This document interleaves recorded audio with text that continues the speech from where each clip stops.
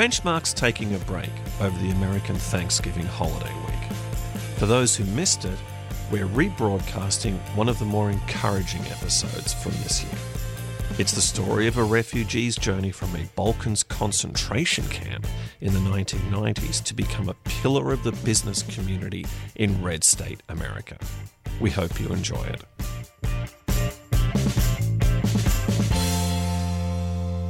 America's post-industrial Rust Belt is a landscape where you'd think Donald Trump's anti-immigrant message struck a chord. But all isn't as it seems. Even in Missouri, a state that went overwhelmingly for the president in November. We're talking about St. Louis, and where a wave of immigrants from Bosnia, many of them Muslim, have helped revitalize this economy. And it's not just St. Louis. The same thing's going on in once mighty manufacturing powerhouses such as Detroit, Cleveland, and even Lowell, Massachusetts. This week on Benchmark, we examine how the global economy came to Middle America, and Middle America never looked back.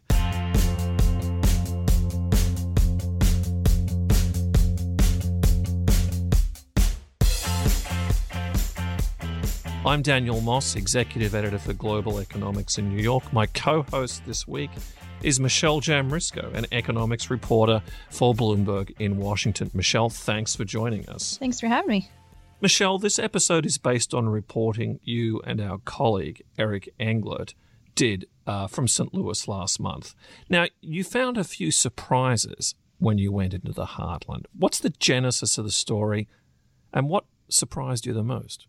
Well, you introduced it quite well in the political framework. I mean, you would think that in a red state, a very red state like Missouri, that the big city, St. Louis, would be a little pro-Trump as well, at least. But really, this immigration issue did not strike a chord at all with the city. We found in St. Louis people across all industries of advocacy, nonprofit, business, people on the street. They were not only appreciative of the immigrant community and refugees, but they really clung to that community as a source of economic livelihood. I mean, this is an area that is in the heart of the Rust Belt, that has a very, excruciating transition to services economy as much of the country. And they just really did appreciate this immigrant community. And just so we're clear, when we talk about a deep red state, we're talking about the presidential level. Mm-hmm. Claire McCaskill was reelected in 2012. Roy Blunt had at one point what looked like a competitive race, and the governor contests there are sometimes competitive. We're talking about red at a presidential level. Mm-hmm. Exactly. And now, Michelle, we'll get to a special guest in just a second, but did this trip also help highlight some of the nuances in this sort of, north-south, red-blue divide? I mean, it feels from the reporting you've done and what our guest is about to say that it's no longer simply red state, blue state. That's like so 90s. That's so class of 94-ish. Really, it's urban-rural, and it's almost not even that. It's in transition to urban-suburban divides. Yes, it's definitely urban-rural or urban-suburban, and it's also national security versus economic, which I'm sure we'll get to as well. But in the urban versus suburban and rural, I mean, in St. Louis, you see really the heart of the city going pretty overwhelmingly for Clinton. But, the surrounding counties going very much, in excess of 60 and 70% for Trump, and much of the rest of the state going for Trump as well. So really a divide, and much of that played out in this issue on their feelings on immigration. And we have a special guest on the line, one of the business owners from St. Louis who came from Bosnia, who was featured in the story. Sadik Kukic, welcome to the show. Hi. Now, you are the owner of a business called the Taft Street Bar. Tell us a bit about that. I opened this place in 2003. And I've been open ever since. Before that, I have a small restaurant, small seafood restaurant, also in St. Louis City area. And I came in 1993 as a refugee here in St. Louis. And Sadik, tell us a little bit about your arrival in St. Louis and your first impressions of the city. Maybe not many people know that refugees don't exactly have a high choice of where they're placed by the State Department. So, what did you think of St. Louis when you were told that that's where you would arrive, and what were your first impressions when you got here? Well, I didn't know exactly where I'm going in the beginning when I applied to come in the United States. Mm-hmm. I was coming from Belgrade. And also, I was in 2 concentration camps held by Serbs. So we apply, me and my brother, we apply for the city on the river because we used to work on boats. Anyway, so we ended up in St. Louis right after flood. Came here with not much money. I didn't speak any English. And I have 100 German marks, which was equal $58 back then. So we came to International Institute, and that was it. And we work our way up. I started working as a prep cook in one small Mexican restaurant. Of course, I didn't speak any English, and all recipes were in Spanish. So welcome to United States. Sadik, it sounds like a classic immigrant story. I mean, I'm one myself, but I certainly wasn't a refugee, and I certainly, did not spend time in a concentration camp. Did your experiences prior to leaving Bosnia, did that infuse you with a overwhelming drive to make it in the United States, despite arriving with just a few German marks in the pocket? And it's interesting to hear you say marks. I'm used to hearing euros, but it's a sign of the times that were then. Tell us about what went through your mind when you found out you were going to St. Louis, and did you have any sense of how you were going to make it and become the pillar of the community that you now are? Well, back then,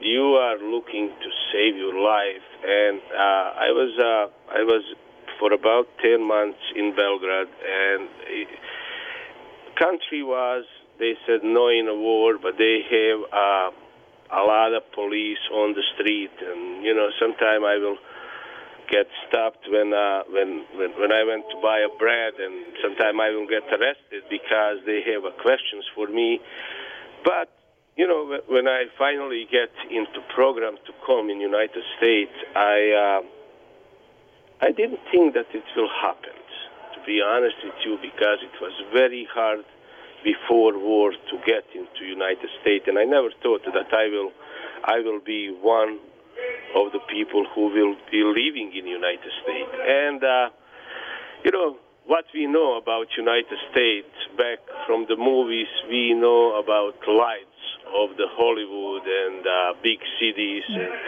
we didn't know anything about crime and poverty, and that some people experience here in United States. And not everybody living in the wealth that we thought that's what is all about America. But when we come here, I ended up in south side of St. Louis City, where was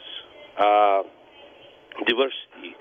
You have all kinds of people, Arabics, and I was one of the first Bosnians who came, not first, but first dozen families that came as a refugee here. So, we didn't know anybody. I didn't know anybody or anything about where I am and how to get anywhere. So, later on we start coming in International Institute, start learning English and way to behave in United States, because here is different than anywhere else that I've been. And tell us about the business that you started. How did you get the money to start a business and then expand it? Well, I I was starting as a prep cook and working my way up, and 4 years later I became executive chef at Missouri Botanical Garden, and money was much better, but still I didn't think that I will have money to open up, and I started going on restaurant auctions, buying used stuff, chairs, tables, and things like that, and storing that in a couple garages that I rented from the friends who work with me. And then when company that I work for didn't negotiate the contract, I was out of work, and I was start looking for the place. Went in one place, and woman that I tried to rent it from, she was really unreasonable, and I didn't sign the contract. So I went on lunch with friend, and I talked to the owner, and he said, "Well, I'm moving next door." I said, "Well, it's going to be here." He said, "Well, I don't know." So I asked him for the name of the property owner. He didn't give me that. I find out, and I talked to the guy, and I signed the lease same day and start working on rehabbing the property because it was in very bad shape. Money. I borrowed some money from my family, and I put some money on my credit cards, which was really bad idea. But when I opened my first restaurant, I have $350 on my account, and I have 2 car payments and house payment as well. But $350, it was all my capital in the world, and I was behind like over $33,000 in a debt with family, which, with bank you can make a payment, small payment, but when you meet your family, you have to look them in the eyes. So, you owe them the money. So you have to really work something out. Okay, so fast forward, Sadik, from that fairly tough start to where you are now. You're a pillar of the St. Louis community. I understand you're the head of the Bosnian Chamber of Commerce. Just briefly describe the trajectory there. Well,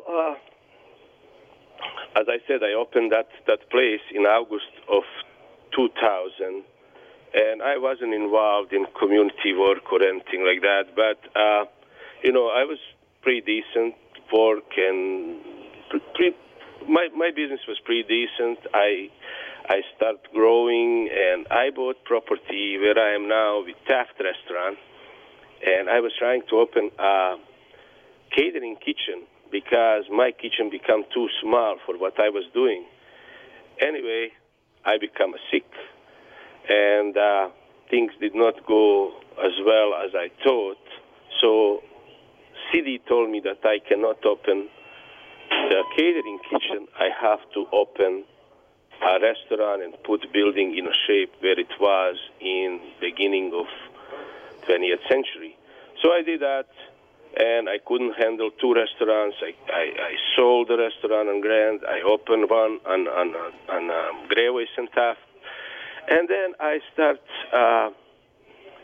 slowly but approaching to the community work, where we start Bosnian Chamber of Commerce. And I was just a member back then, and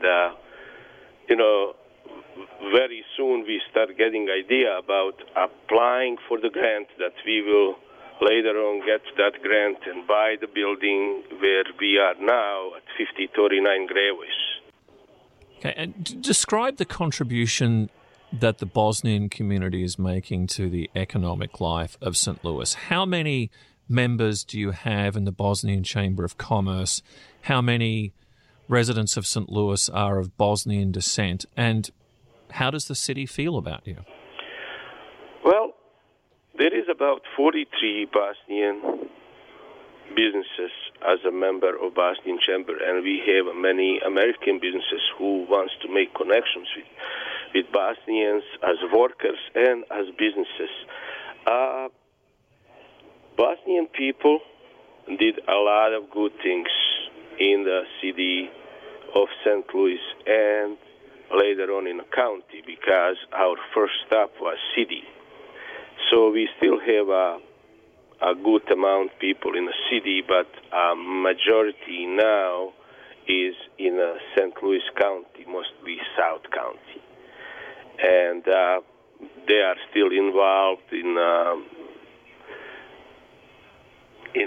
lot of different things. They actually want to make their neighborhood, either city or county, better place for their children, for community, for everything. That's one thing I wanted to get at too, Sadik, is the neighborhood that you and your other Bosnian refugees settled in is Bevo neighborhood, right, in the city, and that was a place that a lot of people said was not so pleasant a place before, but once you all came in and had this kind of rehabilitative attitude, opened more businesses, more so than native-born St. Louisans, and really kind of got your hands dirty in the community, it turned around a bit. Can you tell us about that? I mean, what was your sense of the community beforehand?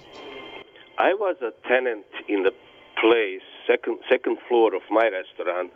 Back then in 1994, I moved in, and this was a horrible neighborhood. Mm. And in 1996, there was a big wave of the Bosnians coming from Germany and from Bosnia. So we started settle up right here in the Bevo neighborhood. We started buying property, fixing them up, and it was really blooming. And then I will say in 2002, 2003, they started moving out in the county. But there is still a lot of Bosnians in the Bevo neighborhood. And there is many neighborhood organizations, as well as Bosnian Chamber of Commerce and Better Bevo now, that we are working together. Lately, we form SID, which is Community Improving District, mm-hmm. that is operating from 4457 Gravois to Christie Avenue.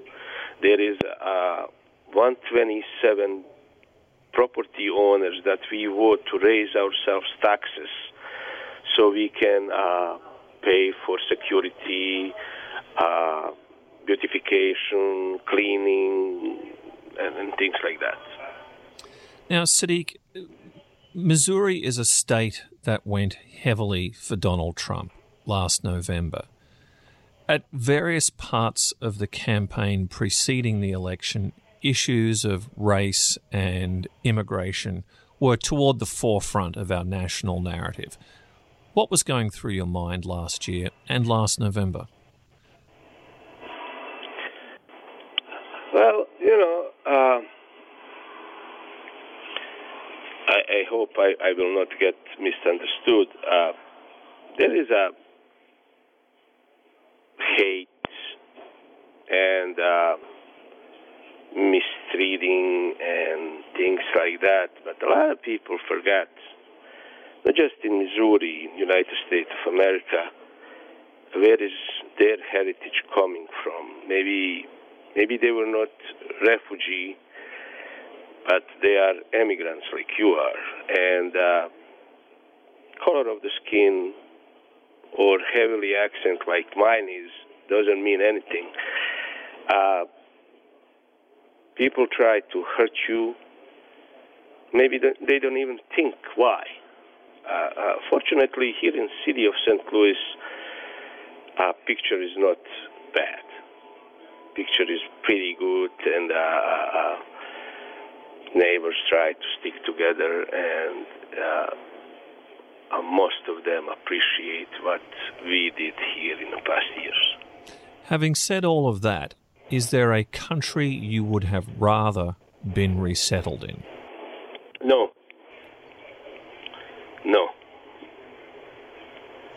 I didn't know anything about United States, and United States definitely look different now and 1993 when I come here. But if I have to choose, people don't understand what we have here. This is best country in the world. What is it you think we have here? Well, we have diversity, and we have most of the people in the United States. They are really good, really nice people. And you have bad apples in every basket. People who just, either they are not educated or they saw something on TV that some terrorists did. And all people are not same. People from Muslim community, they are not all terrorists. And they are not all bad. Terrorist is terrorist. I don't want to have anything with them, but I am born and raised as a Muslim. Craziness, people who do something, I don't know what they're doing. I don't socialize with them. I don't know any of them. But people usually, some people, put in the same sack all of us.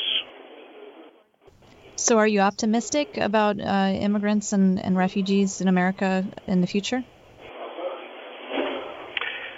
I am. I have a meeting in the mayor's office a few days ago where people from few cities from the Greece came over here and tried to bring some refugees from Greece to the St. Louis. So I don't know how it will work, but hopefully they will get through. Well, Sadik, we're humbled by your story. There's a lot more that we could say in this conversation, but the show must go on. I want to thank you so much for joining us. Well, thank you for having me. Well, Michelle, I read the story that you and Eric wrote with some interest, and not just because I'm your boss, but it seemed counterintuitive. But wow, I did not know that Sadik had spent time in concentration camps, plural. One would be bad enough. Right. Yeah, there's so much detail. This issue is so complicated on a national level, even on state level. Once you get down to the city and once you get down to stories like Sadik's, it is a lot more interesting to dig into the detail and see, the color behind each anecdote that contributes to this. I was also very interested and, frankly, touched, without hesitation, knowing what he knows now, he would never have picked any other country. And he said, people don't understand what we have here. What did you think about that? I was fascinated. It actually brought to mind another family we explored in the fall, a Syrian refugee family in Phoenix, that said much the same. They said, things that the opposition would just love to hear. I'm so American. I feel like I'm a part of this economy. I want to give back. I want to contribute. And that's much of what we heard from Sadik as well. He's, as you called him, a pillar in the community. He's leading a chamber of commerce. He's, very pro-business. He's trying to reduce crime and, reduce the blight in the community. So it's very much a part of the sort of American dream, American spirit that they've got. And, yeah, as you said, without hesitation, he says, no, I wouldn't want to be anywhere else.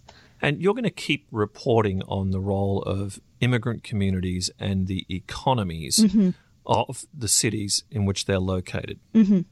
Yeah, there's a lot of stories to tell. We've tackled a little bit of the Rust Belt, especially with this story. Like I said, we went to Phoenix last fall. There's a ton of places, fascinating things going on across the country, especially when you get into the local levels of, politics that might be playing out in unusual ways, but also the economic story being a truly fascinating one. We originally got into this in part because, President Trump says he wants to grow the economy 3 or 3.5% at least, sometimes upwards of that figure. And economists are saying you can't do that unless you at least keep immigration stable. And yet that's not part of his message either. So at least in the short term, we're going to have some hurdles here. And we're looking at, how this affects people on a local level, how it affects them on a state level, and then eventually how it's going to affect the national economy. Well, we'll get you back on next time you publish one of those stories. Appreciate it. Benchmark will be back next week, and until then, you can find us in so many places, very, very many places. The Bloomberg Terminal, Bloomberg.com, our Bloomberg app, as well as iTunes, Pocket Cast, and Stitcher. While you're there, take a minute, rate and review the show so more listeners can find us. And let us know what you thought of the show. You can follow me at Moss_Eco, and Michelle, you are at ML Jamrisko, MLJAMRISKO. Benchmark is produced by Sarah Patterson. Thanks for listening. See you next time.